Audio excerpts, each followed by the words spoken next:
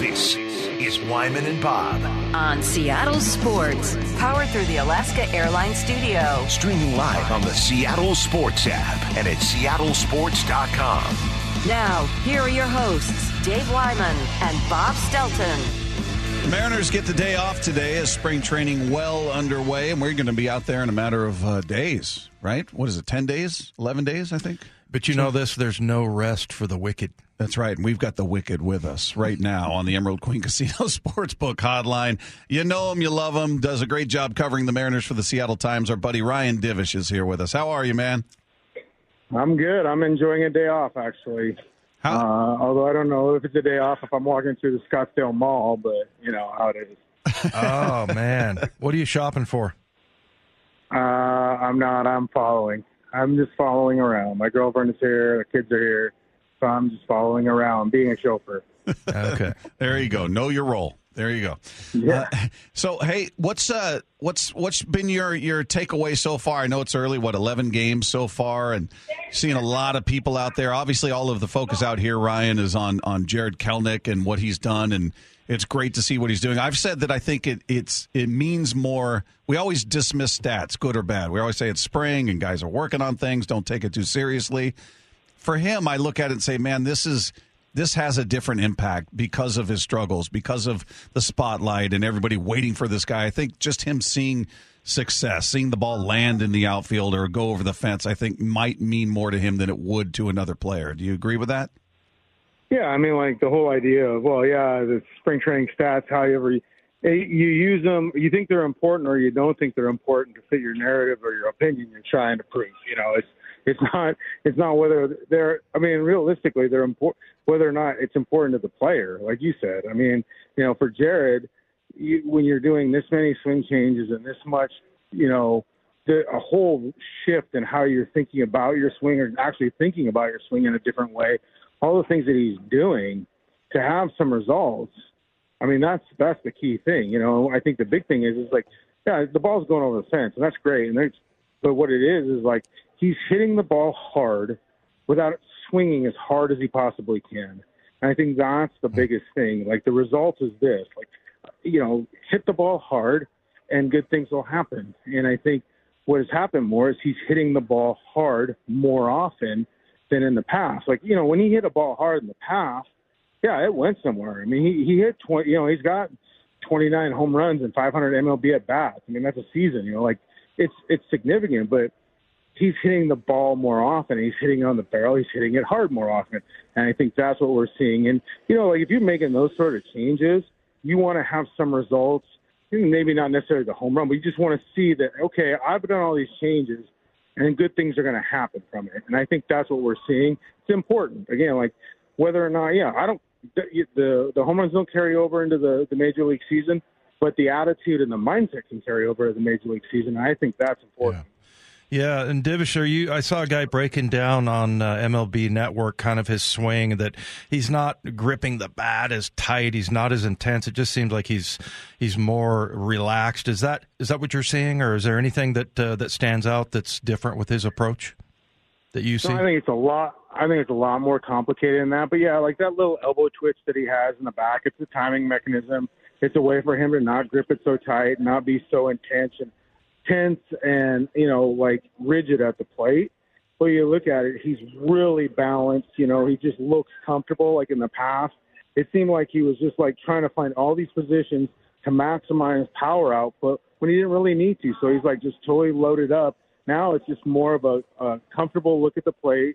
You know, he went to a swing guy, Robert Van Sciac, who's like, you know, this guru of hitting that equates hitting to samurai swords and stuff like that. And the big thing that Jarred said is he learned about hitting. I mean, if you look back at growing up, you know, I think his dad was largely his hitting coach most of the time. You know, he had a way of hitting. He could always just kind of go out there and do it and be the best player. But now when you're facing pitchers that can execute and throw pitches where maybe you have a hole, you have to rethink some things. So what Jarred did with this guy is learn about why the swing works and what things need to go into it. Like he learned all the physical kinesiology of it, all the physics of it, of why a swing works and when it works right. And I mean, like he writes it all down. It was like the other day, was funny. He hit the 2 home runs in the one game, and then the next day he was over there. I saw into the video room. He was in there. He was watching the swings, writing down every pitch, taking notes on every pitch on what he saw and what worked, what didn't. I mean, that's the intent this kid has right now. And I know that everybody says, oh, he's got to have fun. He's got to loosen up. Look, he'll loosen up when he has some success. I really think that. But right now, if he's focused on doing all the right things and learning this and being good at this, you can't fault him for it. I mean, not everybody can be Julio or Gino Suarez. Sometimes you have to have the hard-o in the group to really make it work. I'm sure that was Wyman. I mean, game day, he's slapping himself in the face. Somebody's spitting in his mouth. I know that you got to have the hard-o in the group. Oh, God, I hope that wasn't happening. We didn't go that far. In his mouth. Ryan, have you had a chance to speak with him much so far in spring? And if so, does he seem more relaxed or just more in tune with himself, more mature? I don't know. Any difference in his presence? Subdued is a very good word I would use. I mean, I don't know if he'll ever be totally relaxed. This is a clubhouse that has Ty France and Suarez and all those guys, so he may not look as relaxed, but I think he's very focused, and he's really trying to put the outside noise, away from him. I think he's, getting away from Wisconsin and the pressures that come from back home, doing this, being on his own a little bit more, understanding who he is as a person, I think is very important for him. I think that's going to change him. Jared came from a very different upbringing than Julio or from other players, from Ty France, whatever. He didn't go to college. He just kind of lived a different way. And I think it's taken him a little bit longer to kind of figure out who he is as a person and as a player. And I think we're starting to see it now. Maybe it took, being away from family and living in Arizona and doing some of the stuff on your own and figuring it out on your own. And I think that's what he's done. I think it'll be beneficial in the end. I mean, everybody kind of goes through that growth spurt of maturity. I'm still waiting on mine, but I'm hoping someday it comes. It'll never happen as long as you're in this business, Divish. It's an extension of childhood. Well, that might not be much longer either, so you never know. Hey, well, the other thing, too, about Jared, and he has taken, I think, some unwarranted heat from, just because of the way he, some of his manners or mannerisms or whatever. But the one thing, we talked about last week is I've never heard anybody complain about him. It seems like his teammates are okay with who he is, and that's got to mean a great deal to him as well. Yeah, I mean, nobody questions whether or not Jared cares or he prepares every day or works hard. There are no questions about that. They don't question whether he plays hard. The only thing with Jared is just like that when he fails, it's hard to be around him at times when he was younger, especially because he just couldn't understand it. He couldn't process failure very well. He got so frustrated by it. And I think he's handling it better now than he ever has. I think that's important too, that he's doing that. And, I think he's liked. I don't know that everybody kind of knows him. Again, for a long time, Jared was just kind of this idea of prospect and potential and power and this and that. And I don't know that he ever really let everybody in on who he really is or isn't. I think that's something that will grow with time. But, he hasn't also been in a stable situation either because he's been back and forth. He's had multiple teammates because he hasn't stayed up with one team for very long. So I think he'll come around. But, yeah, no complaints about what he does to get ready to play a baseball game. If anything, they like to tease him about smiling more and stuff like that. And I think it'll come around eventually. Hey, Ryan, they've used in 11 games, they've had a number of different guys leading off, whether it was Julio, whether it was Haggerty for a game. Colton Wong seems to be getting that job a lot. Do you think they're trying to find – we've heard them comment on, whether Julio should or should not be the leadoff guy, not based on ability, but he's your best hitter. You want him in a position to drive in runs and do damage. So do you think they're trying to find that guy that could be the leadoff hitter and maybe put Julio down in the 2 or 3 spot, or or is this just spring and we're just putting guys into different spots and seeing what it looks like? I think it's probably the latter. They're just experimenting. I think they'd love to find a guy that they felt comfortable having bat leadoff and then have Julio bat second. And maybe that is Colton Wong, especially with a right-hander on the mound. He hits lefties or hits righties pretty well. Maybe that's what he wants to do. I think it's possible. But, I mean, I don't think, they're not going to force it. They're not going to just sit there and say, look, we have to have this because, A and B. If it doesn't work and they don't feel comfortable, they don't feel like this guy could do it, then they're just going to go with Julio because they know that works. Like, no. And you know what? And like Scott says, if that means one extra at bat a game, then that's the one person on the team you want to have the extra at bat, isn't it? And I mean, they believe that their lineup is better than it was before, to the point where there'll actually be more consistent base runners on base from the bottom of the order, so that Julio won't be batting with nobody on base the one time around, only except for the first time of the game. Hey, Ryan, what about JP? I know that was something that you told us last year, that he didn't hit a ball very hard in spring last year. I read an article he's trying to change that a little bit. Or what are you seeing out of him? Is he starting to hit the ball a little bit harder? And what about the rest of his game right now? Yeah, I think it looks better. He's another guy. He went to Driveline Baseball in Kent, and they did all the analytical breakdowns and all the, they put all the sensors all over you and measure your strength and your bat speed. I think it's been better. He understands kind of a little bit more what he's supposed to do. Now, it's another thing kind of enacting it in games, but, he'll benefit also from the lack of shifting. That'll help him a ton. He'll spray the ball around a little bit more. So I think it's been better. He seems stronger. He has hit the ball harder, but, with him, like last year, it was really bad in spring training. And then all of a sudden he got, the first month of the season or first 2 months of the season, he hit like 380, which wasn't sustainable. So, we'll see. But I think the idea is, at least hearing him talk about what he's trying to do at the plate is better than it was before. More involved with his legs and all these things. So we'll see if that carries over. Hey, one guy we were getting a little excited about, we were hearing about for a few days anyway, was Evan White. And I don't know what a realistic expectation is for him, Ryan. It's just, I know when you watch him at first base, as good as Ty France is there, and I think Ty's a very good first baseman, you see how special Evan White is, how natural and fluid. He's just special there defensively. His problems obviously at the plate and durability, availability. What do you have any expectation of him this season, or is it how do you view his role with this team right now? No, I expect him to go to Tacoma and start the season and play a lot, and I guess if something were to happen to Ty France, he might be the first guy they look at. He hasn't really, I think he's played about 40 games total, major league and minor league over the last 2 years. And then before that was like the 60-game COVID season.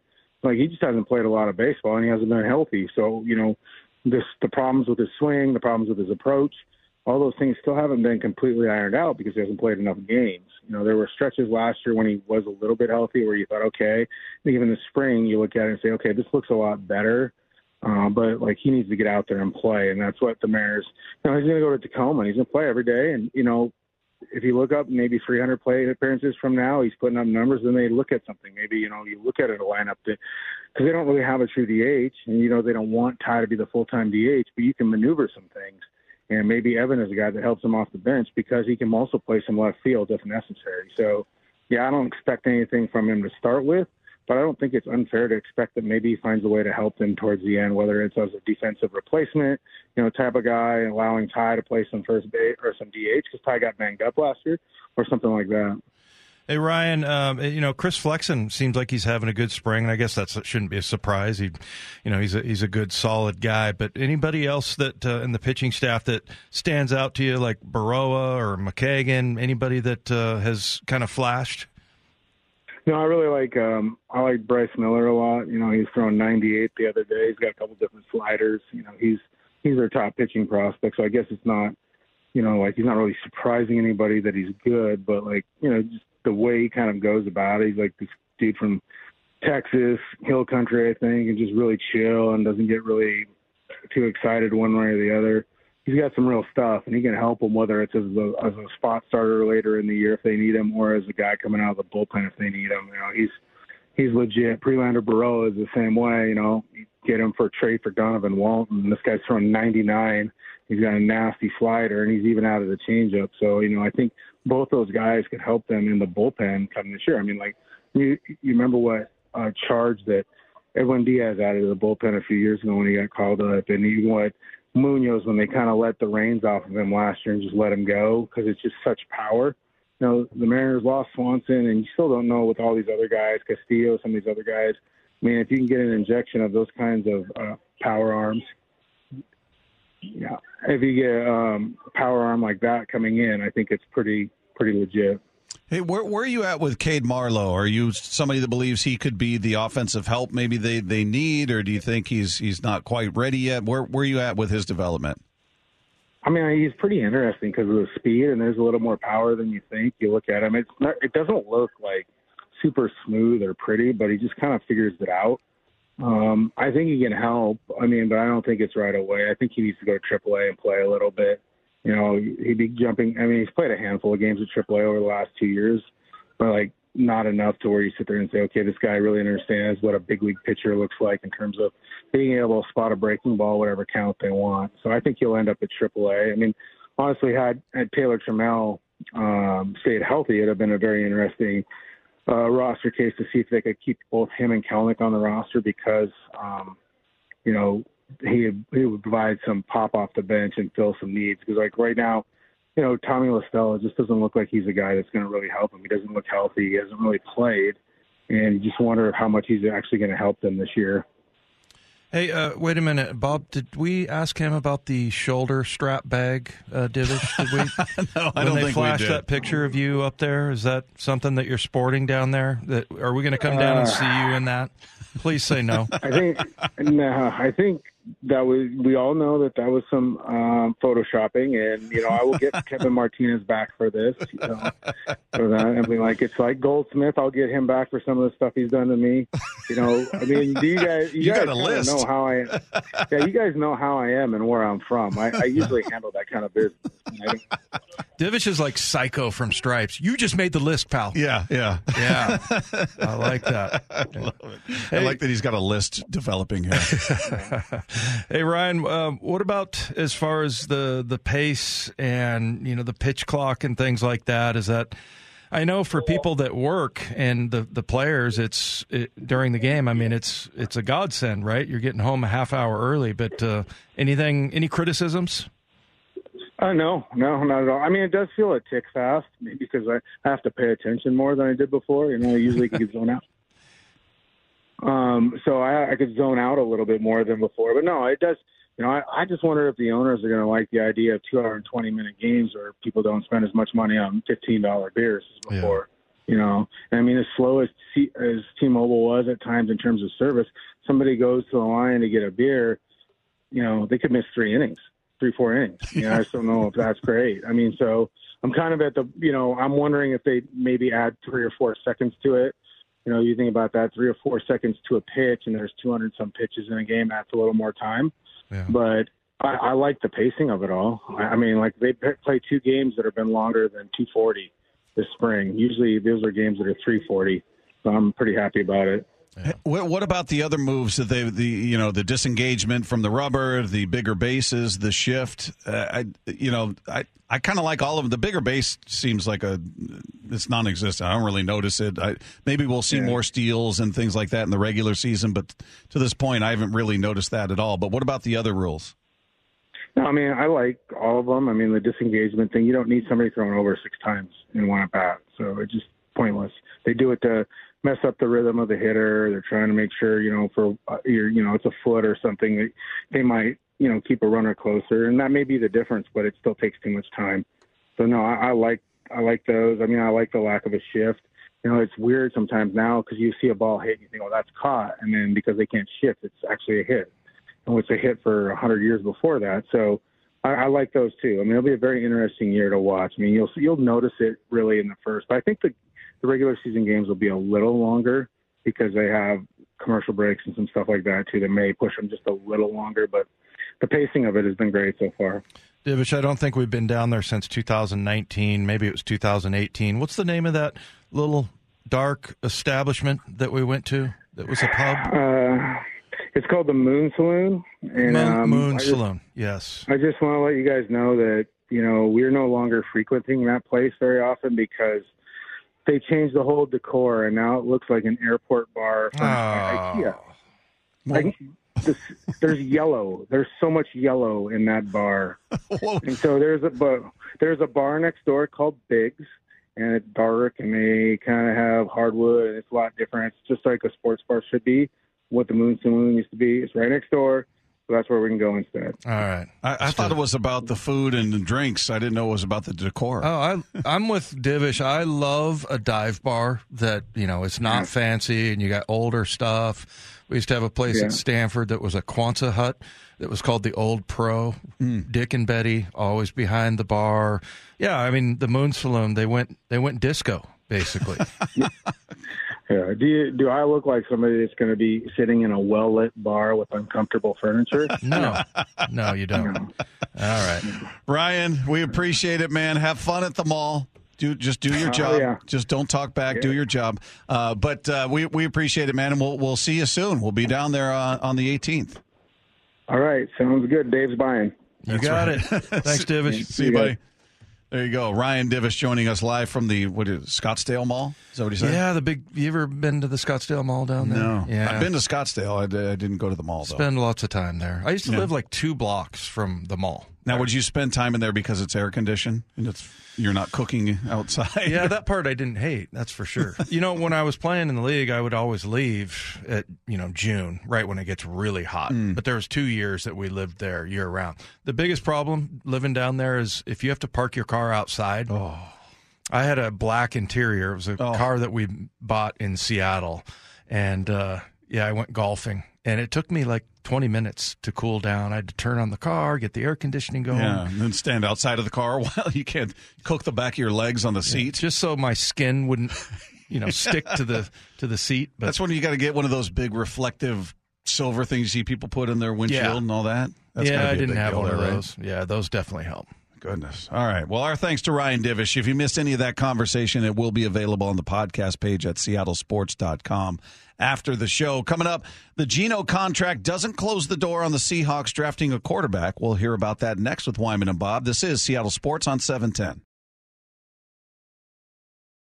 Wyman and Bob. Powered through the Alaska Airlines Studio. On Seattle Sports and the Seattle Sports app.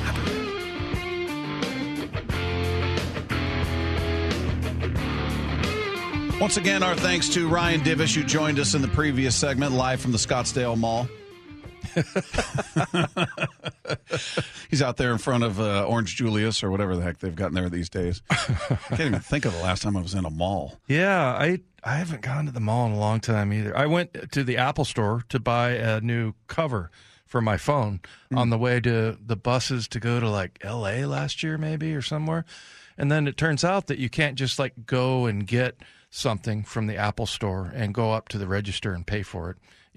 You wait in line, and then they come around with a thing and stick your card in, and then all they of a sudden, go get it from the back or something. I don't know. Yeah, no, I pulled mine off the wall, and then all of a sudden, I'm like, "Where do I pay?" And they're like, point to the back of the line. There's a bunch of people standing there. With their iPads or whatever. Yeah, I guess. Wow. Anyway, so I was like, "All right, there you go." What are you looking at? Is this an old man segment? Yeah, I just looked back there to Taylor and said, "Well, we've turned into our old man segment of the day." That's fine. I got no problem with it. I just think it's weird that you can't. We haven't done a What's Bugging Bob this week because of the schedule. There was no cash register. Yeah. Who do I give money to? How does this work? And where was the phone booth? But they did have a pretty good grip on what an Apple Wallet was used for there, I'm assuming. Oh, yeah. Much that's better good. than me. Okay. I like that. Where do I go? Wallet. Where do I pay for this? What's going on here? Yeah. I'm like, I get money. Oh, no cash. Oh, really? People used to prefer that. But here come the old man texts any minute now. Meanwhile, Geno signs a big contract out there. But does that preclude this team from drafting a quarterback if they want? Now, that's the most important part of this. We have no idea what John and Pete are thinking, and they're not going to tell us. I was telling you before the show that whatever they have had in mind at number 5, whether it's a defensive player or a quarterback, whatever it is, I don't think the Geno signing has had any impact on it whatsoever. I don't think it's changed their strategy at all. I think they're dead set on this is who we want at this spot, regardless. Could be. I mean, we'll find out afterwards. Or it could be, that, okay, if A happens, then we're going to go to plan, B, and then we go C, D, E, F, like you talked about with anytime somebody gets taken off the board. I mean, and I think the probably the biggest secret by far are who are the players in the first round this year that they think are first rounders. because anything that if they get to a slot and every one of those guys are gone, I mentioned this before, like Thibodeau.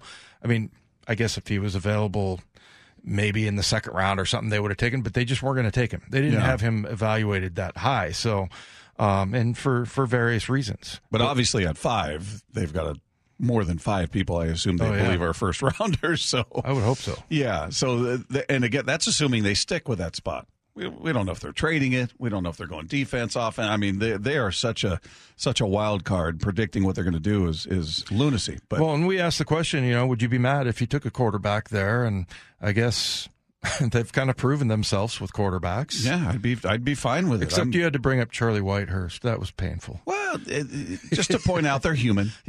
Nobody's batting 1,000. And he got paid a lot of money too. He got paid a lot through his career just to be a back. Like Geno, I saw the story yesterday. What was it? He's made a total prior to this deal of $17.5 million in his career combined.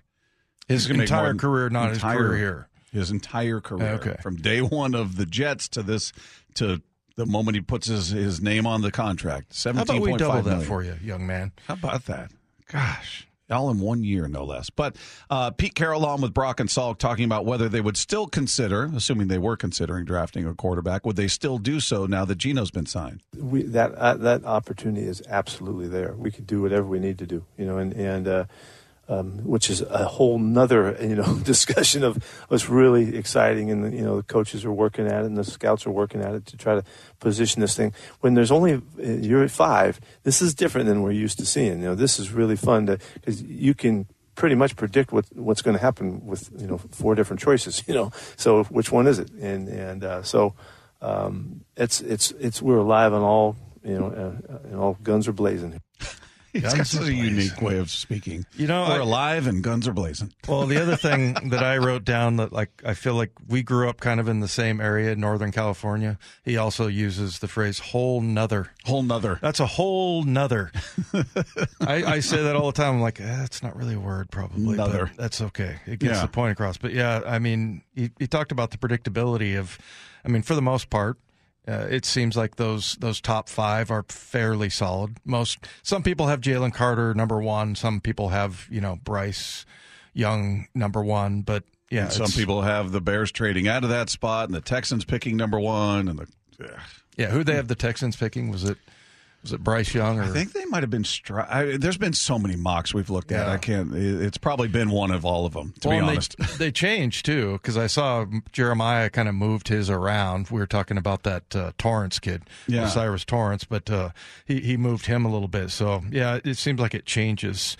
And I'm not sure if his changed more, but I know his didn't change. I'm talking about Daniel Jeremiah after the combine as radically as a lot of other people. Yeah, I don't know if everybody's gone on and redone it immediately. It'll be interesting to see when when we get 3.0 Mel Kiper and Todd McShay and they, make a big deal of releasing their next version.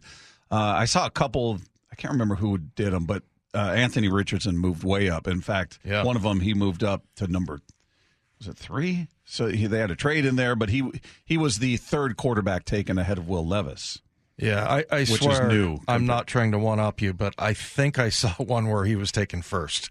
Oh, really? Anthony Richardson. But, goodness. So, that was just it's just ridiculous. I think it's fun for people. And like I said, yesterday, there's a big difference between the media guys and the guys that are hyping up the combine. This is great for the NFL. Just huge. Fantastic. Yeah. They're overtaking the conversation right now, and it's in the dead of the offseason. Yeah.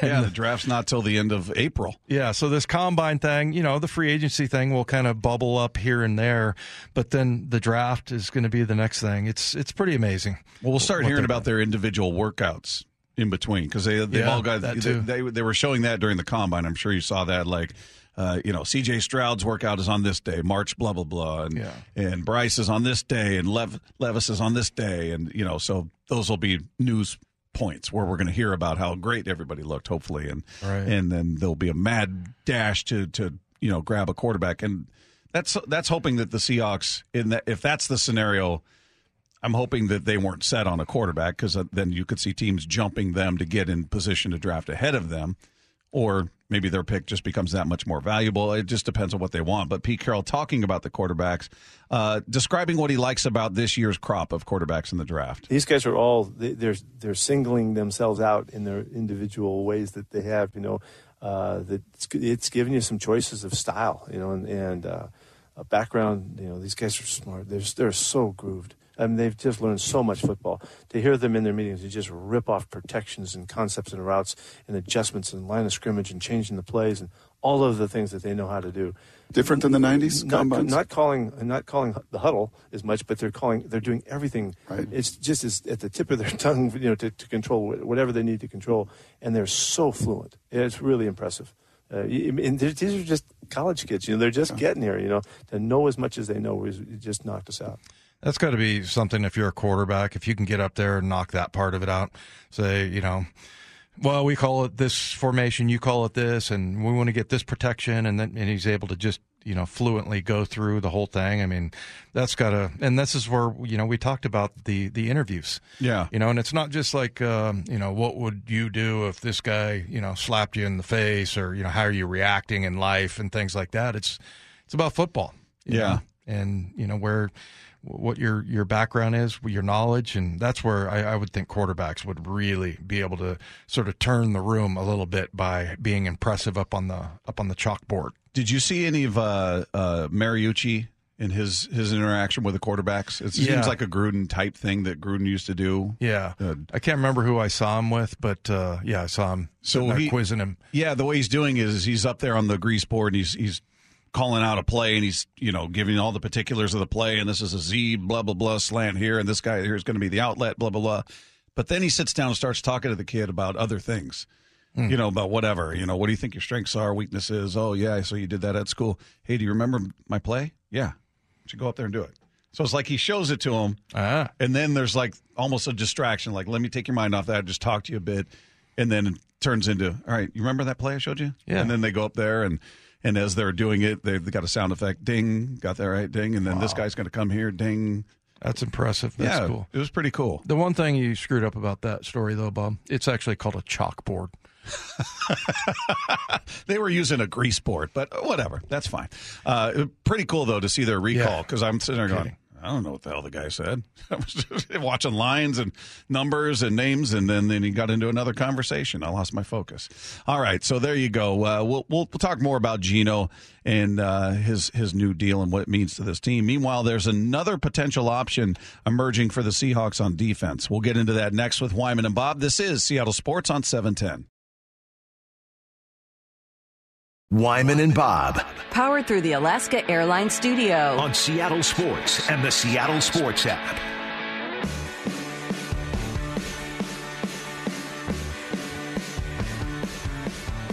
Dave, I saw a story last night about a guy that's going to be potentially be cut by his team that could be of some use for the Seattle Seahawks, whether they want to go the free agent route, draft, a little bit of both when it comes to helping fill some of the gaps. About Leonard Floyd? Yeah, he's had good games against the Seahawks. I remember in 2020, that year, I want to say that was with a playoff game. He sacked Russ like five times. He had 5.5 sacks, I think. And the 3 games that he's kind of like Cole Calhoun. He's just a thorn in their side. He always has a good game. I felt that way about Robert Woods, too. Robert Woods would always, especially in a timely way, just find a way to just get wide open. So Lefko's a big Robert Woods fan. So he really excited about his contributions to Tennessee, Yeah. Julio Jones, Robert Woods, great contributor. Hey, at least you got rid of A.J. Brown. I mean, that guy was really screwing things up. Oh, man, that's tough. Are we going to derail this and talk about the worst wide receiving cores of all time? That is tough, man. But the word is Rams are expected to release him if they can't trade him. They're going to try to trade him. If not, he's got a $22 million cap hit in 2023, and if the Rams cut him before June 1st, they'd incur a $19 million hit of dead money in 2023 and save just $3 million. So they'd like to cut him and make it a post-June 1st cut, and that would cut the dead money to $6.5 million against the 2023 cap. Well, not that this matters, but I didn't realize it was 6'5". So he's pretty tall and lean. He's a good pass rusher. I mean, he gets 30 years old. Yeah, that's the thing that stood out to me. He's hit double-digit sacks his first year with the Rams, 10.5, but he's had 3 nice years. Yeah, almost 30 sacks there in 3 years. So he's been a good contributor, and hasn't missed a game in the last not since his first couple years. Yeah, and I don't know, was he starting or was he hurt? I don't know. His first year with came up with the Bears, played 12 games his first year, 10 the next year. In 17, and then has not missed a game since. In 18 through 22, it's gone 16, 16, 16, 17, 17. Yeah, it's funny when you watch him, he's, like I said, he's kind of tall and lean, but you see him move offensive tackles off their spots. I mean, he's also got a decent amount of power, so, Does he fit? Georgia guy. That was my thought, and that was the question I asked in our notes. Do you feel like he fits what they're trying to do, what they want to do here? I don't remember seeing him drop into coverage, and that needs to be an option if you're an outside backer in the 3-4. But yeah, I would say so. I mean, I think he's a good, solid performer. He plays the run well, and yeah, I think he's a good player. Who would I want back here more? I guess him or Bobby Wagner. I guess it would be Bobby, just because of the sentimental value and things like that. But who would they need more? That's another good question, because, I mean, earlier I would have said if you can't give yourself good question. I didn't say great. Dave's over there asking questions, going, "That's a good question." I asked myself a great question the other day. But we used to work with somebody who would always say, "Yeah, I'm surprised I think that." I'm like, wait a minute, isn't thinking it the first thing that you? There shouldn't be a surprise in there. I surprise myself with what I think. But I mean, I think as far as what do they need. I think they need an outside presence a little bit more. And if they do end up going, I don't know who they're going to get in the draft, but you got your quarterback locked up. Maybe they go center, offensive guard. I mean, there's all, but somewhere along the line in free agency, they need to do a lot of work on their D line. So, trying to remove the sentimental part of it, the nostalgic part of that, and let's say you've got these 3 guys that we've talked about: Leonard Floyd, Bobby Wagner, who you just brought up, Frank Clark, all going to be available here. Who has the biggest impact on your defense? Who's the one that comes in and fills a problem area more than the other 2? Well, Floyd or Frank Clark, and I guess I would go Leonard Floyd. I've always liked him. I've always thought he's a good player. Maybe it's just because we faced him twice a year, and he was a pest, and he ends up having, I mean, if you would have asked me that year in 2020, how many sacks did Leonard Floyd have, I would have said 19, because it felt like it, because the success he had against the Seahawks. But I don't know, and I feel like they need an edge rusher more than they need a Bobby Wagner type. Yeah, it's amazing what he did. You look at his years with the Bears: 7 sacks his rookie year, and then 4.5, 4, 3, and he wasn't missing games. So I don't know how he was being used or what was going on. But then his first year with the Rams, 10.5. Then the next year, 9.5. Last year, 9. So he's obviously either just found what was making him, the key to his success, or they used him differently, or I don't know, was he even starting with I don't know what his role was with the Bears versus here, but it's such a dramatic turnaround. His final year there, 3 sacks in 16 games, and then 10.5 his first year with the Rams. Yeah, was it 2020 or was it 2019 when the Rams were just number 1 in everything? Their defense was really good. Then their coach ups and leaves and goes to Brandon Staley. San Diego. Went to the Chargers.